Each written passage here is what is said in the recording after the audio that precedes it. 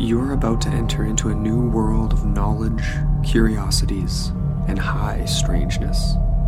This is a podcast of Straight Up Strange Productions.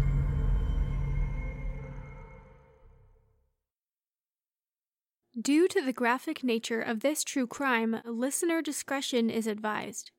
This episode includes discussions of body horror, violence, and sexual assault. Please note that the following may not be suitable for all audiences. Between August and November 1888, one of the most infamous serial killers stalked the Whitechapel district of London's East End. Some have attributed dozens of grisly murders to Jack the Ripper, but only 5 are considered canon. All but one of his victims were killed while soliciting customers on the street. Each time, the victim's throat was cut, and the body was mutilated in a way that indicated the murderer had some knowledge of human anatomy. Once, half a human kidney, supposedly cut out of a victim, was mailed to the police. The authorities also received several taunting notes from a person calling himself Jack the Ripper and claiming to be the murderer. More than 100 books about the Whitechapel killings have been published, many of which swear they know the true identity of the murderer and the circumstances surrounding the crimes.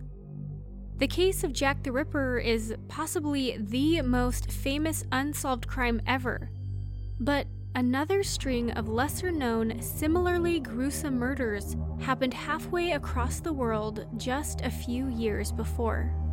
In Austin, Texas, an individual who became known as the Servant Girl Annihilator was responsible for the deaths of 8 people between late 1884 and Christmas Eve 1885, attacking victims in their beds and then dragging them outside to mutilate their bodies.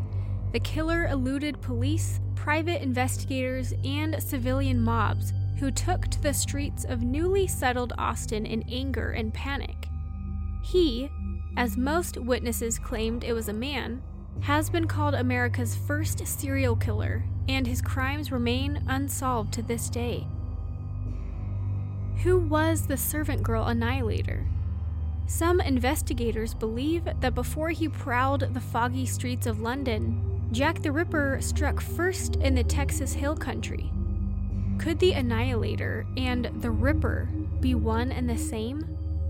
Stay with me as we discuss the case of the Austin Axeman, or the Servant Girl Annihilator. I'm Jaden McKell, and you're listening to Straight Up Enigmas.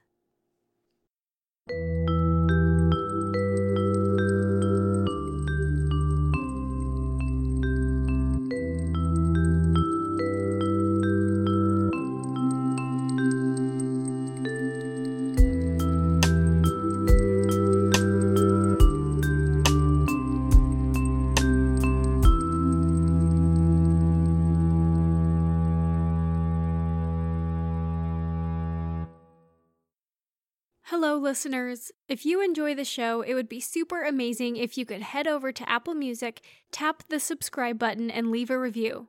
It really helps out our podcast. Connect with us on social media, where we post each episode as it airs. We're proud to be a member of the Straight Up Strange Network. I'll include a link to the network's Facebook page in the show notes. If you'd like to support our podcast, please check us out at patreon.com/straightupenigmas to receive bonus content, shoutouts on social media, personalized messages from me, and early access to our regularly scheduled episodes. Without further ado, let's get back to the show.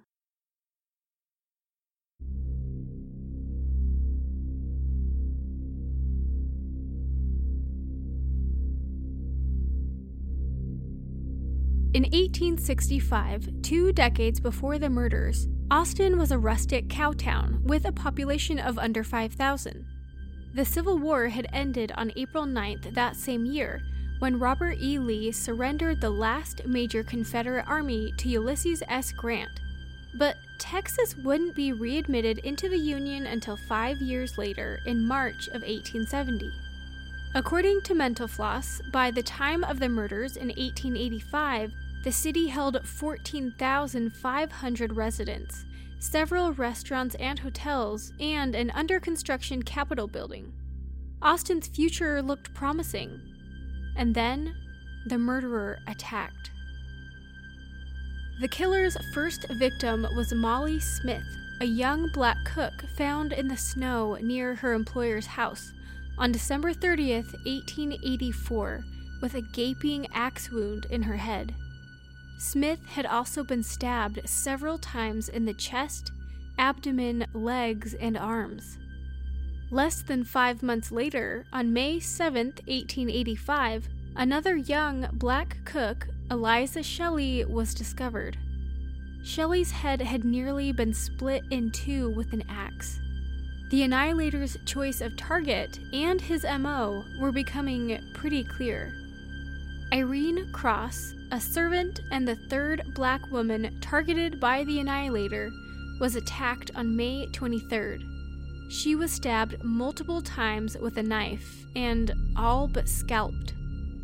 It was around this time that short story author O. Henry gave the killer his nickname. Quote, "Town is fearfully dull," Henry wrote in a May 1885 letter to his friend Dave Hall. Except for the frequent raids of the servant girl Annihilators, who make things lively during the dead hours of the night.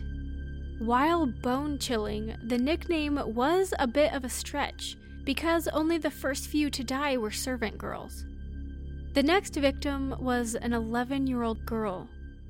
Mary Ramey, daughter of a black servant, Rebecca Ramey, was dragged outside into a wash house and stabbed through the ear on August 30th. The next two victims were a couple, sweethearts Gracie Vance and Orange Washington. On September 28, 1885, they were found with their heads crushed. The Austin Daily Statesman reported that Gracie was, quote, "almost beaten into a jelly." But the Annihilator was just getting started. On Christmas Eve, 1885, he committed 2 separate crimes in completely different locations. And unlike all of the previous victims, they were white. Susan Hancock, described by one reporter as one of the most refined ladies in Austin, and 17-year-old Eula Phillips were both murdered in their homes. Susan's head was split in two just before midnight on Christmas Eve, and her wounds showed that something sharp and thin had been stuck through her right ear into her brain. Eula's life ended around an hour after Susan was discovered on Christmas morning. Once again, her head had been bludgeoned by an axe. Like 11-year-old Mary Ramey, she had been sexually assaulted, and her arms were pinned down by wood pieces. Absent in every other killing, the timber brought up a terrifying possibility. It was true that the wooden spikes could just be the Annihilator taking advantage of the booming city's construction sites. Still, everyone wondered, what if another killer was at work? Did Austin have multiple serial killers on the loose? Until that point, no one had considered that there could be more than one maniac involved. At that time, the phrase serial killer hadn't been coined yet. No one thought of studying crime scenes to help create a psychological profile of a killer. Fingerprinting and blood typing hadn't been invented yet. The Annihilator stalked through the city, hunting down women no matter their race or class, striking on moonlit nights and then disappearing just as quickly. Private investigators were brought in by police, but their presence only increased the panic felt by Austinites. And then, just as quickly as they'd begun, the murders stopped. We'll be back right after this. This episode was sponsored by Best Fiends. You all know I love reading about unsolved criminal cases and ghost stories, but even I need a break sometimes. I find myself reaching for the mobile puzzle game Best Fiends whenever I need a mental palate cleanser. Best Fiends is a really fun game you can play on your phone. And while Best Fiends has challenging puzzles, it's a casual game anyone can play. I just made it to level 290. I love how you collect tons of charming characters and need to use them strategically for each level to defeat the evil slugs. You don't need an internet connection to play, so it's great for when you don't have any connection. Like when you're in a haunted castle, spooky forest, or alien spacecraft, for example. The game is visually stimulating with its bright colors and adorable characters. Plus, Best Fiends updates the game monthly with new levels and events, so it never gets old. Engage your brain with fun puzzles and collect tons of cute characters. Trust me, with over 100 million downloads, this 5-star rated mobile puzzle game is a must-play. Download Best Fiends free on the Apple App Store or Google Play. That's friends without the R. Best Fiends.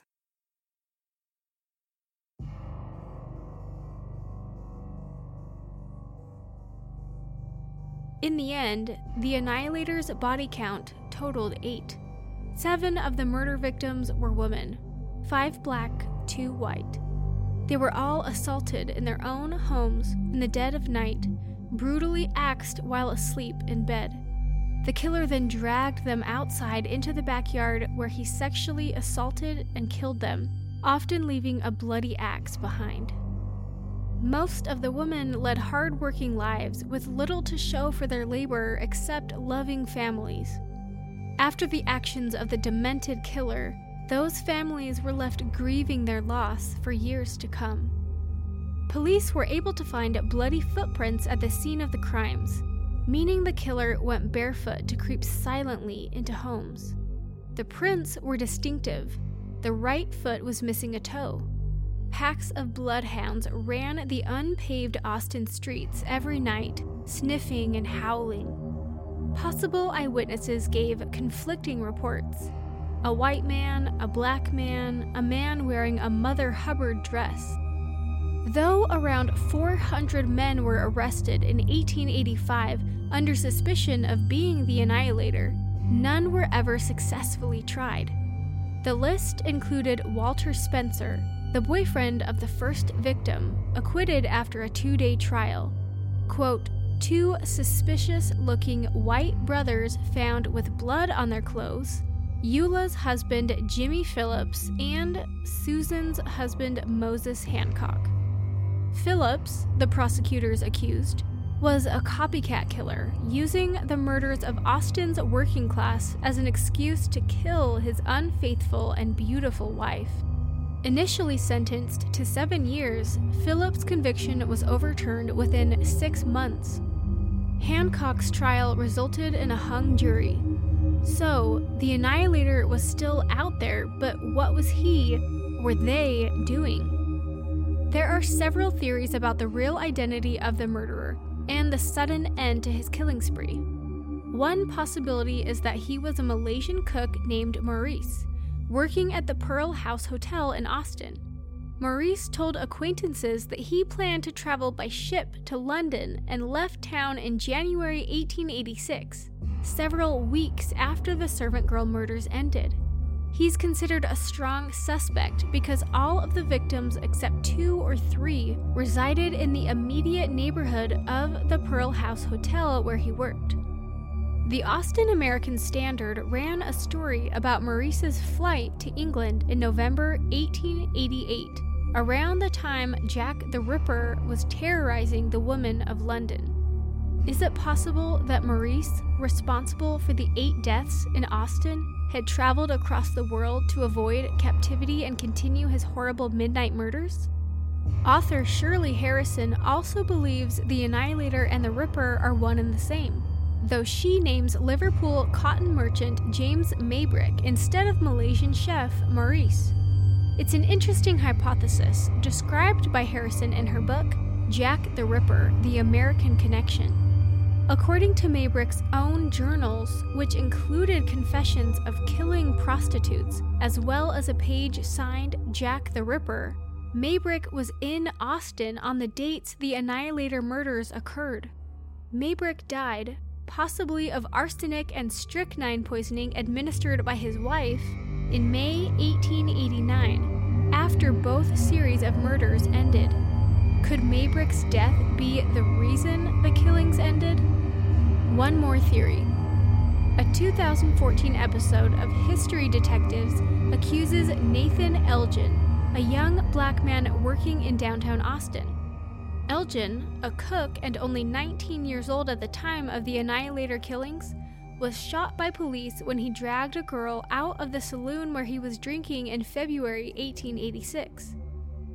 He died from his wounds right around the time the murders, coincidentally or not, stopped.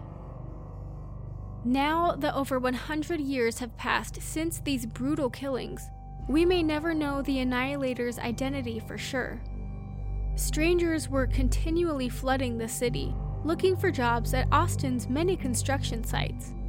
Is it possible that he was just a man down on his luck and looking for work, who snapped and rampaged through the city streets? Could he have moved on after the Capitol building was finished in 1888, taking his bloodthirsty impulses with him? Followers of the case like to tie the servant girl murders to subsequent crimes along the eastern seaboard and then in Galveston, or to the similar murders of women in port cities the world over. In the opinion of your humble host, I'm honestly not sure what would be worse. That one man was responsible for the murders in Austin, London, Galveston, and the eastern seaboard? Or that so many different serial killers could be stalking the streets all at the same time? What do you think? Who was the servant girl Annihilator? Could he have been the same person as Jack the Ripper? Find us on Instagram at Straight Up Enigmas or Twitter at Straight Enigmas and let us know. You can also contact us through email at straightupenigmas@gmail.com or through our website straightupenigmas.home.blog. If you like the show, please remember to hop onto Apple Music to give us a 5-star rating. It really helps the podcast. Thanks for listening, everyone, and we'll see you on our next episode of Straight Up Enigmas.